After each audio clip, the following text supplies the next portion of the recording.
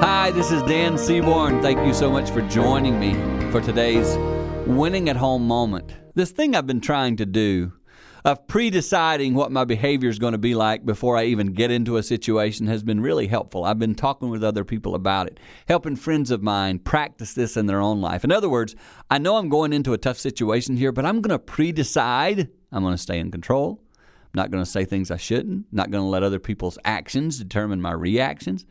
I got to tell you, it's freeing.